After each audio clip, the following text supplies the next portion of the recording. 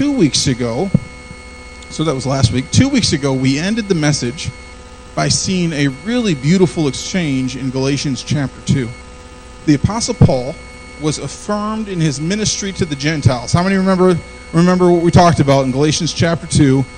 Paul confronts them because of the issue of circumcision. Paul confronts them, they have some words, and he is affirmed in his ministry to the Gentiles. So, if you'll remember, Paul, or as he is sometimes called Saul, had a dramatic conversion experience. He met the Lord on the road to Damascus. Amen? Knocked off his horse, he met the Lord. It was an incredible conversion experience. He spent then 3 years in solitude. He didn't become a Christian and then all of a sudden become a Christian superstar. He didn't become a Christian and then all of a sudden he was in the spotlight. No, he spent 3 years in solitude, and it was another 14 years. So that means 17 years before we see him speaking truth to the early church about false teachers who still required new believers to follow the law of Moses, and specifically in requiring circumcision. Now, we get past that to this moment where Paul is encouraged to help the poor believers in Jerusalem. And he says, man, that's something I was already eager to do. Because they say this really beautiful moment in verse 10 where he's like, hey, remember to take care of the poor. And Paul says, I'm so glad they said that. That's something I was already eager to do. It was a moment of unity. It was a moment of understanding. And soon, this beautiful moment is replaced by conflict. And we see the conflict begin in Galatians chapter 2 and verse 11. We're going to go to Galatians chapter 2, verse 11. It says this, but when Cephas, now Cephas, again, is the name for Peter. It means rock, and that's what Peter was called, the rock. So another name for Peter, right? So he came to Antioch. I opposed him to his face. This is Paul saying this. I opposed Peter to his face because he stood condemned. Say condemned. For before certain men came from James. Say certain men. Certain men, these were Jewish leaders. Jewish leaders that had been, they had become Christian. They have converted. They are called certain men. They came from James. He was eating with the Gentiles. Peter's eating with the Gentiles. And when they came, he drew back and separated himself, fearing the circumcision party. Can I just say that is not a party I want to be invited to? Amen? It's a surprise party. Also, honestly, from a marketing standpoint, you might want to emphasize a different aspect of Judaism. Just a tip for those out there. It's weird stuff, right? It's awkward. My wife right now is looking going, you shouldn't have made that joke. That didn't go over well. That's all right. Hey, listen, here's the thing. The confrontation here between Peter and Paul. There's a confrontation, and here's why. There's a conflict. Why is there a conflict? Because the church consists of more than one person. How many know when there's more than one person, there's a conflict? Can be, right? Sometimes if there's just one person and there's a conflict in that one person, they need to go to the doctor. Right? Whenever there is one person involved, you're going to have conflict. You're going to have a difference of opinion. Work, school, family, church, wherever the conflict, it usually involves people, right, Mark? I mean, you're not arguing with the chair, right? Mark doesn't argue with anybody. Mark doesn't argue. Carrie, do you ever argue with Mark? No. Yes? No. Mark's saying no. She's saying yes. I don't know what to believe. And listen, I'm not downplaying the seriousness of this conflict. We will get into it. But I thought it would be fun to look at some of the other conflicts that have happened in church. How many know that sometimes in church, conflict happens? Right? How many have ever been part of church for a while? Conflict happens, right? So there's a guy named Tom Rainier. He does a lot of surveys for ministry, and he asked a number of churches about conflict. And here are some of the things that have caused conflict in the churches, along with, and I'm going to say this clearly, he throws in a few one-liners that are his and not mine. I don't want to be blamed for lame humor or bad jokes, but they're his, not mine. So, argument over, this is real. These are real conflicts that have happened within churches. Argument over the appropriate length of the worship leader's beard. Jenny, I hope that's not an argument we have to have, ever. fight over whether or not to build a children's playground or use the land for a cemetery. He says, I'm dying to know the resolution on this one. A deacon accused another deacon of sending an anonymous letter and decided to settle the matter in the parking lot after the service. A dispute in the church because the Lord's Supper had cran grape juice instead of grape juice. Where's Carol? No cran grape, Carol. Business meeting arguments about whether or not the church should purchase a weed eater. It took 2 business meetings to resolve. This fight was really wacky. That's what he said. 2 different churches. Here we go. 2 different churches reported fights over a type of coffee. In one of the churches, they moved from Folgers to a stronger Starbucks brand. In the other church, they simply just moved to a stronger blend. Members of the church in the second church left. They really love their coffee, I guess. An argument, I love this one. An argument whether the church should allow deviled eggs at the church meal.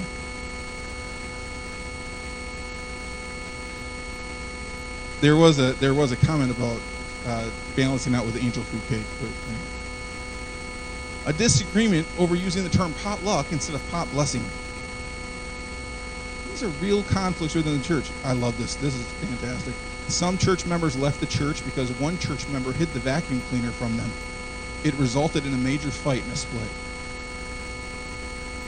This is so sad, right? A dispute over whether the church should allow people to wear black t-shirts since black is the color of the devil. This is the last one. An argument over whether to have gluten-free communion bread or not. I thought gluttony was a sin. That's rough, man. That is rough. Man, the point here is this. No matter how absurd these examples are, and how many know those are some absurd examples, right? When you are in a church, at times, you're going to have conflict.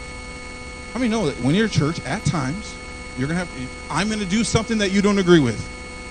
Maybe weekly. Somebody else is going to do something you don't agree with. There's going to be conflict. How we deal with that conflict and how we move forward shows the character and the maturity of the people involved, right? In Galatians chapter 2, Paul is confronting Peter. Not because it's a small matter, but because it's a large matter. You say, Pastor David, why is this a large matter? So I'm going to need a volunteer. Alex, he just raised his hand. This is good. This is good volunteering. Alex, come forward. Come on. Oh, let's see. Everyone's putting their heads down. Braxton, come on up. No, you're not going to regret this. He just asked, is he going to regret this? The answer is no. So here's what would be happening. All right, Braxton, you are Paul. All right? Good-looking Paul here. You got Peter. Good-looking Peter, right? Peter, let's say this side of the church is all the Gentile people. And this side of the church is all the Jewish people. Now, if you're saying, well, would they really have it in that way? The answer is yes. The answer is if the Jewish people were together, they were eating together. And the Gentiles would be off in a table in the back. Just the Gentiles all together, they're doing their thing, Jews are doing their thing, that's how it goes, right? So, Peter, come on over. You're going to come and you're going to sit right here and you're going to have some dinner with the Gentiles, right? And you're laughing it up, you're yucking it up, you're having a good time. Okay? Then all of a sudden, oh, let's see. Mark. He's like, don't even think about calling on me. Robert. Robert is a member of the Jewish party. Okay? He's a member of what we call the circumcision party, right? Hey. Here we go. All right. So, here we go. So, Alex is talking with the Gentiles. He's having fun. He's like just conversing and eating with them and probably eating what they were eating. That's important to know. Because the Gentiles weren't under the law.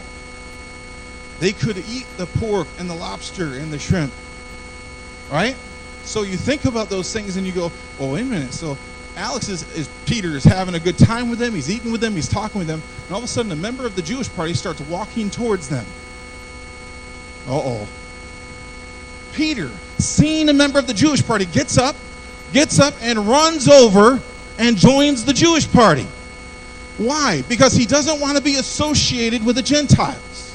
Paul sees this. Come forward here, Alex. You got to be in camera. Paul sees this, and he confronts Peter. Knock it off, he said. Knock it off. You guys can have a seat. Thank you. Give him a hand. They did a good job.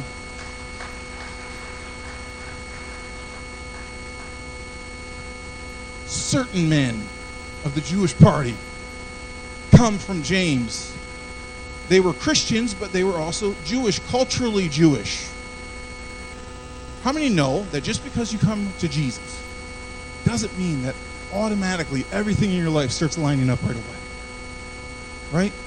You come to Jesus and listen, we are saved, going to heaven, hallelujah. But there's a lot of things in our life that still needs to be worked out, right? That's kind of how it goes sometimes. You have learning to do, you have action to take, and as you do, maturity comes into play, character is developed. It's awesome. These certain men are under the belief that the Gentiles were not true Christians. Because even though they accepted Christ, they didn't follow the law. They weren't circumcised. And here, Peter's eating with them. Peter's just having a good time. Now, it's important to note that Peter was well aware that Christians were not subject to the law. At this point, you have to understand that we're going to jump out of the Galatians and look at Acts chapter 10. In Acts chapter 10, Peter is shown a vision from God. We don't have to go there if you don't want to, but I'm going to go through it here and then end it with the verse. Acts chapter 10, Peter is shown a vision from God. Okay? And in this vision, a sheet comes down with an animal on it that would be considered unclean under the law. So, here's the voice of God. Peter hears the voice of God telling him to kill and eat the animal. And Peter says, "No, Lord." Can you imagine? Peter says, "No, Lord, I will not kill and eat this unclean thing. Never have I eaten an unclean thing." He's referring to Jewish law. He's referring to the law of Moses. Never would I eat this unclean thing. And the Lord says to him, "Kill and eat. What God has made clean, do not call unclean." Kill and eat. You think that would settle the matter. But how many remember, Peter's kind of a hardhead? Right? Alex is shaking his head. Peter's kind of a hardhead. So then, the Lord doesn't just happen one time, but 3 times. "But Lord, I would never eat this unclean thing. Do not call what I have called clean unclean. Kill and eat." "But Lord, I would not eat this unclean thing. Do not call what I have called clean unclean. Kill and eat." You think, sometimes, how do you know sometimes people need to hear something more than once? Anybody have kids? They just need, Rudy's like, yup. Need to hear it more than once. Peter comes out of the vision, and here's what happens. It's really cool. He comes out of the vision and is told about a Roman soldier named Cornelius. Cornelius is a Gentile. Up until that point, they had only preached the gospel to the Jewish people. Up until that point, they'd only preached the gospel to the Jews. Now, here comes along this Roman centurion named Cornelius. He's a Gentile. And so the early church, while it was only Jews, here's Peter, and an angel comes down. It tells him, and listen, he's directed to Cornelius by this angel, and he's directed to send for Peter. This guy comes and he says, "Peter, an angel came and told me to come get you." An angel came to Cornelius. He told me to come get you. And listen, Peter comes to them. He preaches Jesus to them. And incredibly, they are saved. The first Gentile converts that we see here in Scripture, in Acts, there's a revival in the land. The Bible says not only are they saved, we're told they're filled with the Spirit, they're water baptized. And it's simply incredible, right? All happening to the Gentiles through Peter. Peter then reports this to the church leaders. He explains the vision that he had to them.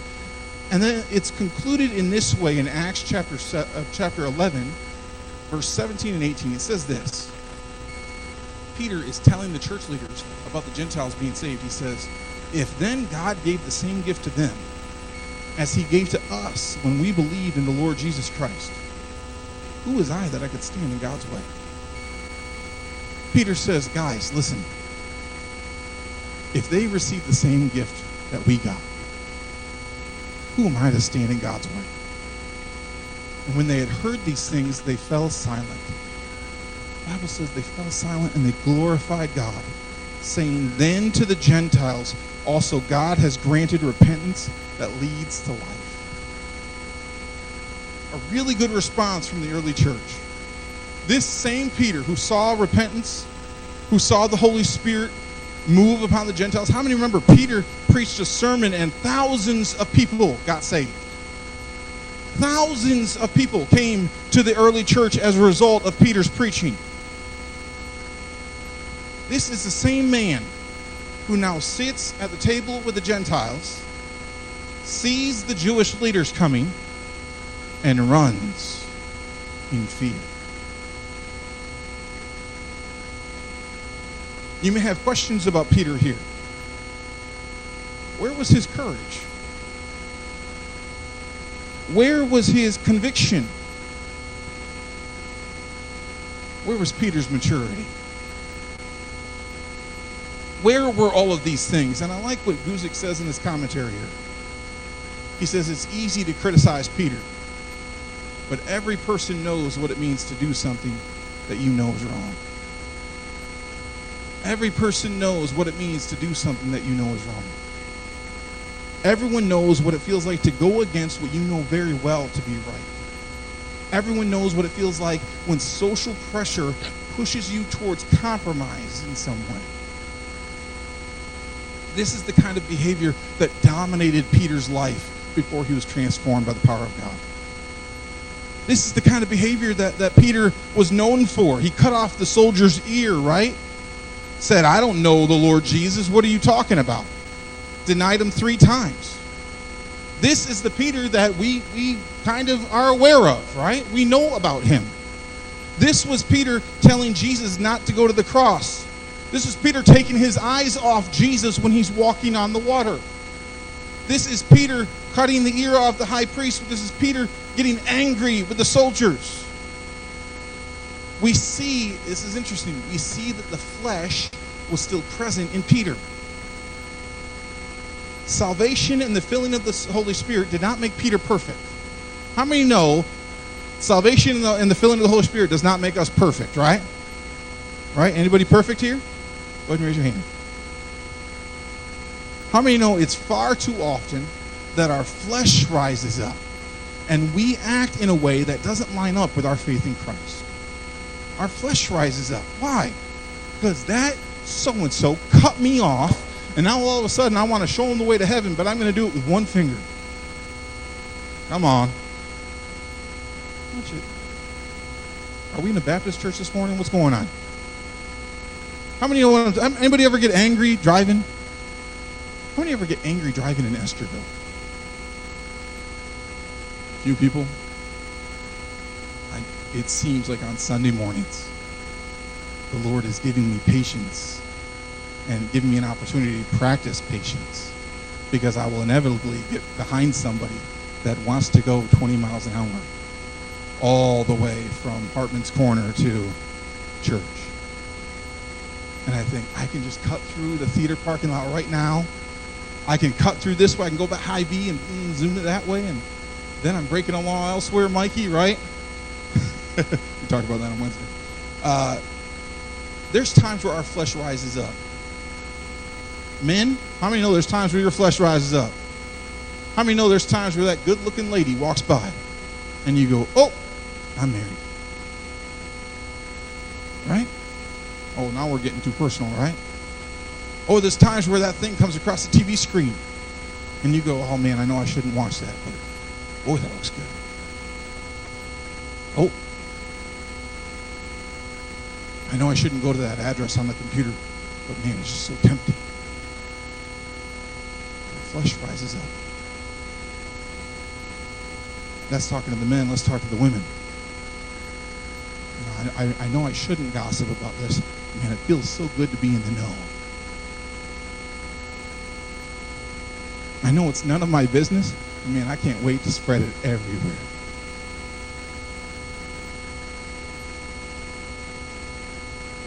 Did you see what Susie wore to church today? There's nobody in here named Susie, so I can use this name freely. Hi, Susie. How you doing? Oh, that just worked out the way it worked out. You're dressed very nicely, by the way.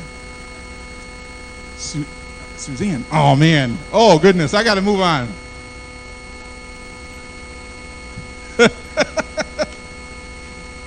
Oh, God is good. There's times where our flesh rises up. Women, men, people. We all have those opportunities where the flesh rises up. You might think it's just you. You might think that it couldn't possibly be that leader or that pastor. But let me share this with you in case you weren't aware. The battle that you face is the battle that I face and the battle that Peter faced. We all have times where our flesh rises up. Right? We can't pretend to have perfection because none of us have it. We can't pretend to be high and mighty because we're all lowly when it comes down to it. Paul says, my righteousness is as filthy rags. Right? Why? Because sometimes our flesh rises up. The big problem with Peter wasn't just that he was responding to his flesh. I mean, listen, that's a problem. Don't get us wrong. But Peter, come here, Peter.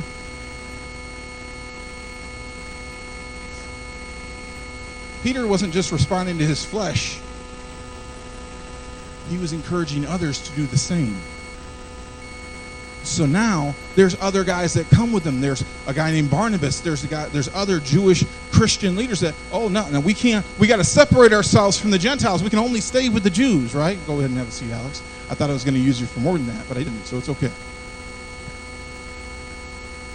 You see, it's troublesome when a leader does wrong. That's troublesome. How many know that's not good, right? It's worse when people follow his example.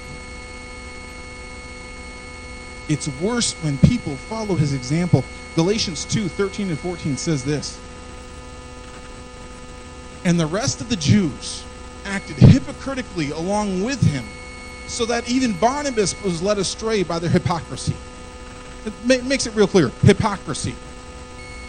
But when I saw that their conduct was not in step with the truth of the gospel, I said to Cephas, or I said to Peter, before all of them, if you, though a Jew, live like a Gentile and not like a Jew, how can you force the Gentiles to live like Jews? Paul confronts Peter, and he said, boy, this is getting kind of serious. Paul confronts Peter, and here's why he confronts Peter. Verse 15. We ourselves are Jews by birth and not Gentile sinners. Yet we know that a person not justified by works of the law is not justified by works of the law, but through faith in Jesus Christ. So that we also have believed in Christ Jesus, in order to be justified by faith in Christ and not by the works of the law, because the works of the law, no one will be justified.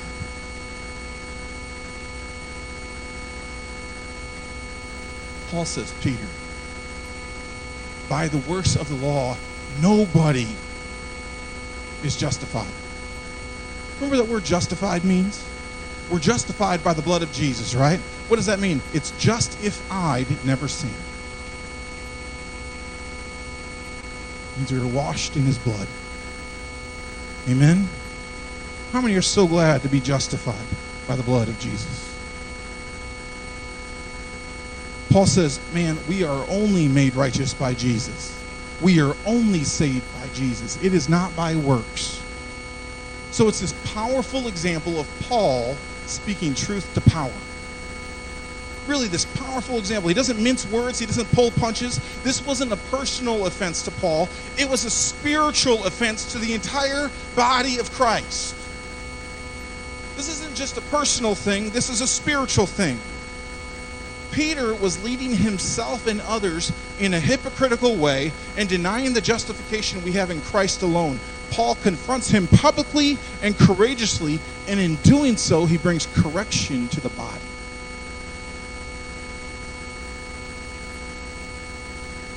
He's doing this in an open place. Truly, Jews on one side, Gentiles on the other. And he's speaking to the Jews specifically. What does it mean to be saved by grace through faith? What does that mean? Verse 17 says this. But if in our endeavor to be justified in Christ, we too were found to be sinners, is Christ then a servant of sin? Certainly not.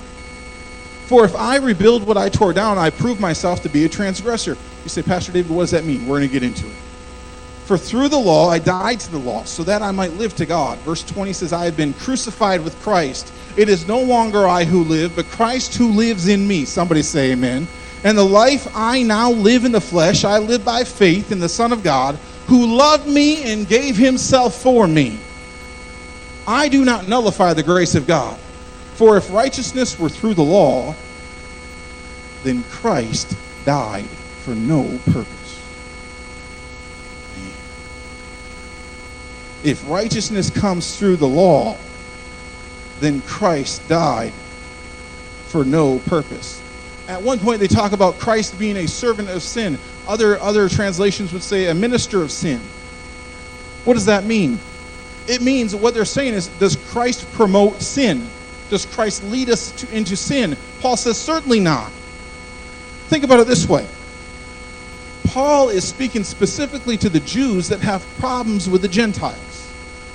The Gentiles aren't subject to the law. They don't follow the dietary rules. They aren't being circumcised. Right? We've talked about all this. This is the things they aren't doing. Paul says, listen to me. Christ is not leading them into sin. They are saved through Jesus alone. A good friend of mine wrote a book called Jesus Plus Nothing Equals Salvation. Jesus plus nothing equals salvation. Well, Pastor David, I don't understand. You're saying I don't have to be good? I don't have to give to charity? I don't have to give to the poor? I don't have to do any of these things? I can just accept Jesus? Yeah. That's exactly what I'm saying. And what will happen is when you invite Jesus into your life, he will change you, and out of that change now flows those good things. Now flows that maturity. Now flows that wisdom. Now flows that generosity. Now flows that giving. Now flows that grace, because it was the same grace that was shown to you. I have a friend, for the sake of YouTube, I have an acquaintance. I wouldn't really call him a friend. I call him an acquaintance. We knew each other in college. He runs a ministry. He's written a few books, I want to say, and he's written many, many articles about why, as Christians, we are still subject to the law. I mean, really, basically says if you don't follow the law, you're not a true believer. He is what we call a modern-day Judaizer. Some people pronounce it differently. I say Judaizer. Let me assure you,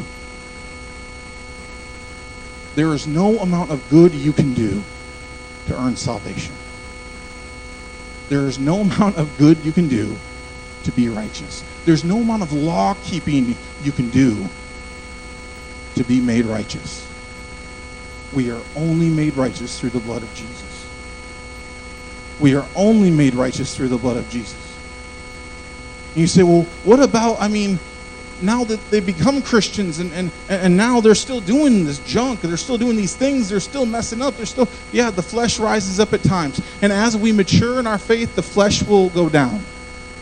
As we read our word and get in prayer and we spend time with the Lord, our flesh will go down. But even the greatest spiritual leaders of our time, even in the early church, even Peter,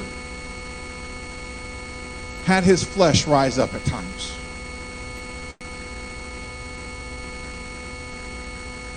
We're not going to get into this right now, but Paul says he got a thorn in the flesh. We don't know exactly what that means, but it says it was used to humble him. Right? It was used to bring him down. We don't know what it was. But he had a thorn in the flesh. It means at times his flesh rose up. Just in our lives, at times our flesh rises up. Paul says, listen to me. Christ is not leading them into sin. They are saved by Jesus alone. It is, I have been crucified with Christ.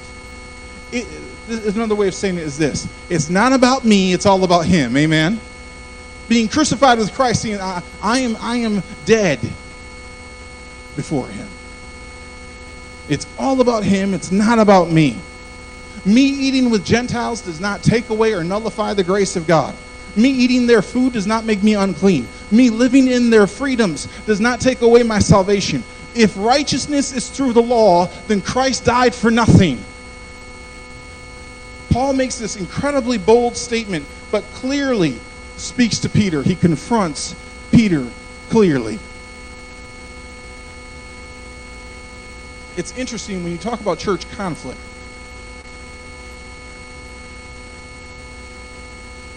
We have the example in Matthew 18 of dealing with conflict in the church. If you're familiar with Matthew 18, you know what I'm talking about. Jesus tells us to approach people first privately, right?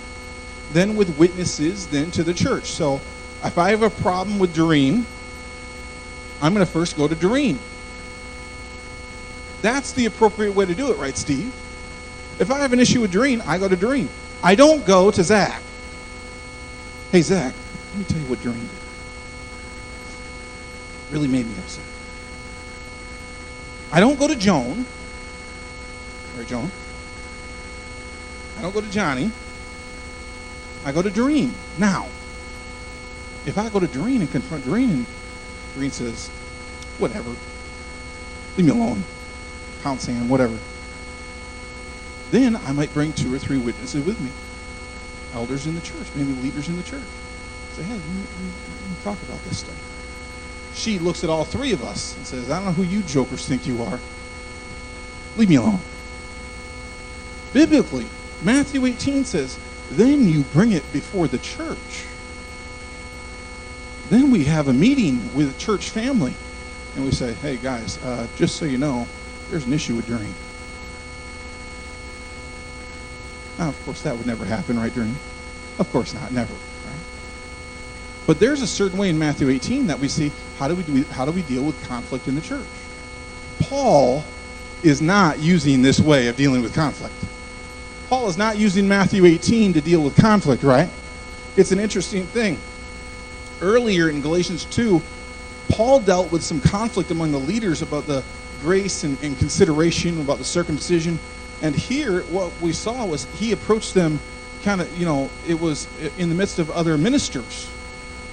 It wasn't out publicly. It was a church matter. It was just a thing, right?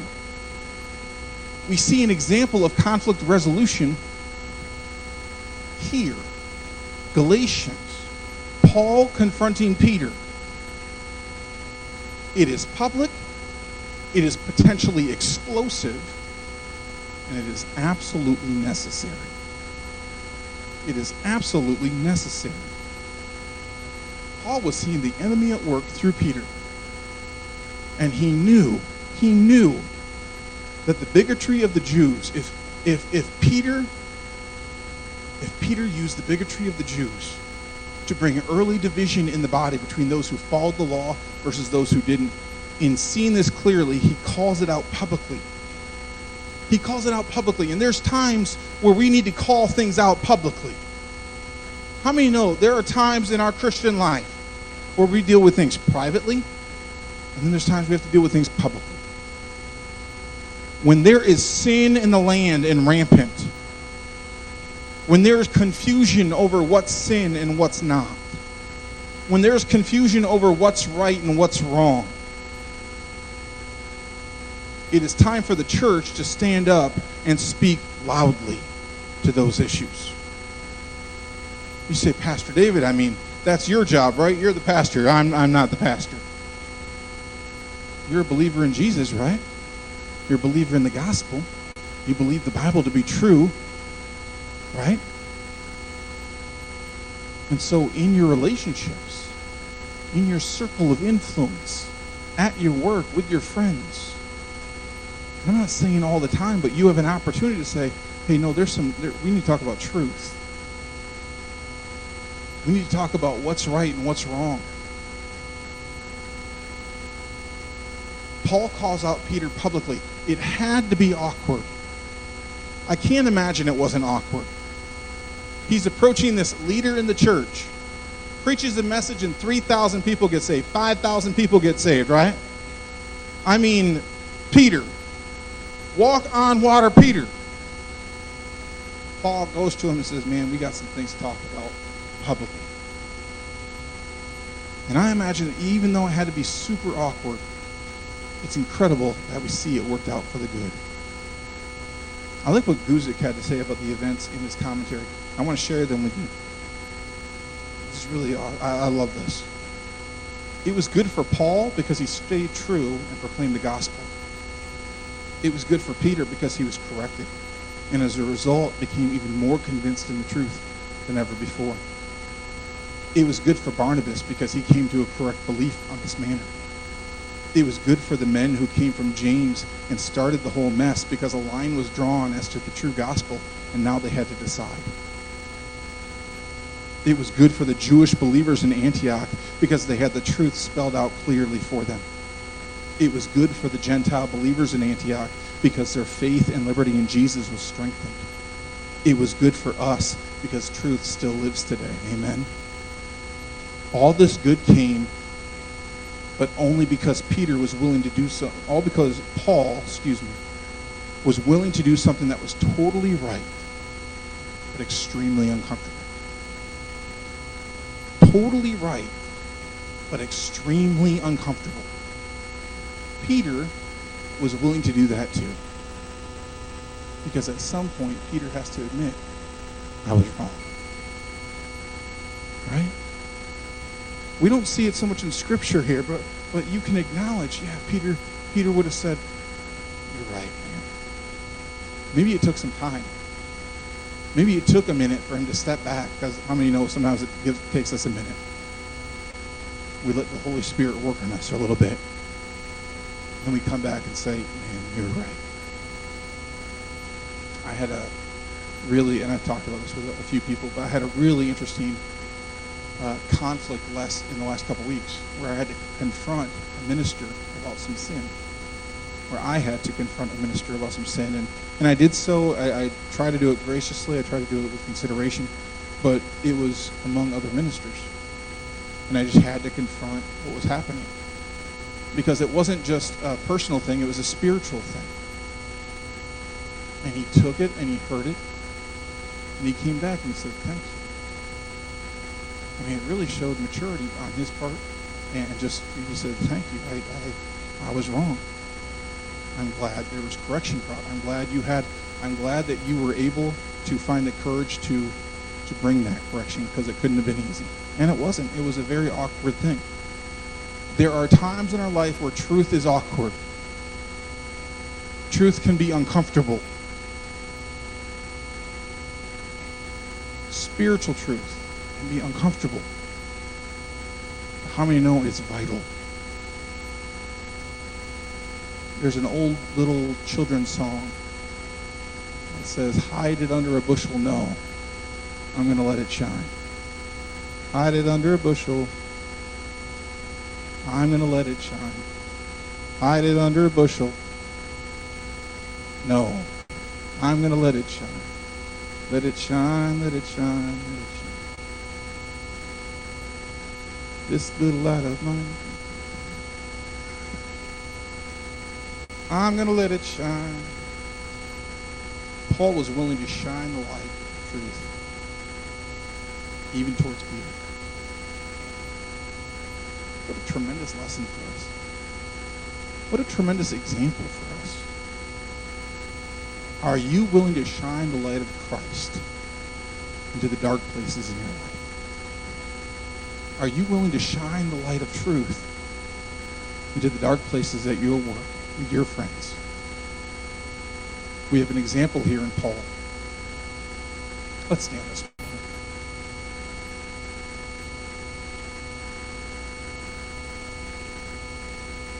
Let's pray together.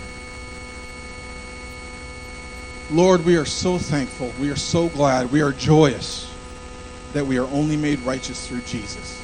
Lord, I am so glad it's not dependent on my works, because surely I would fail. Lord, I'm so glad that it is only by your blood that we are justified, that we are made righteous. Lord, I pray over those who are here this morning. I pray that as they have listened to this word, as they have heard this word, that they would find freedom in it. They would find courage in it. They would find conviction in it. Holy Spirit, speak to us. Let our flesh not rise up, but let us respond to your presence. Lord, for those things in our life that need to be put down, that flesh that rises up, Lord, I pray that you give us strength. Give us courage. Give us faith. Let us experience your grace and pass that grace on to others. Lord, I pray over those who are here this morning. Lord, I pray that you would bless them. I pray that you would keep them. Lord, I pray that you would cause your face to shine down upon them. And Lord, that you would give them rest. In Jesus' name, amen.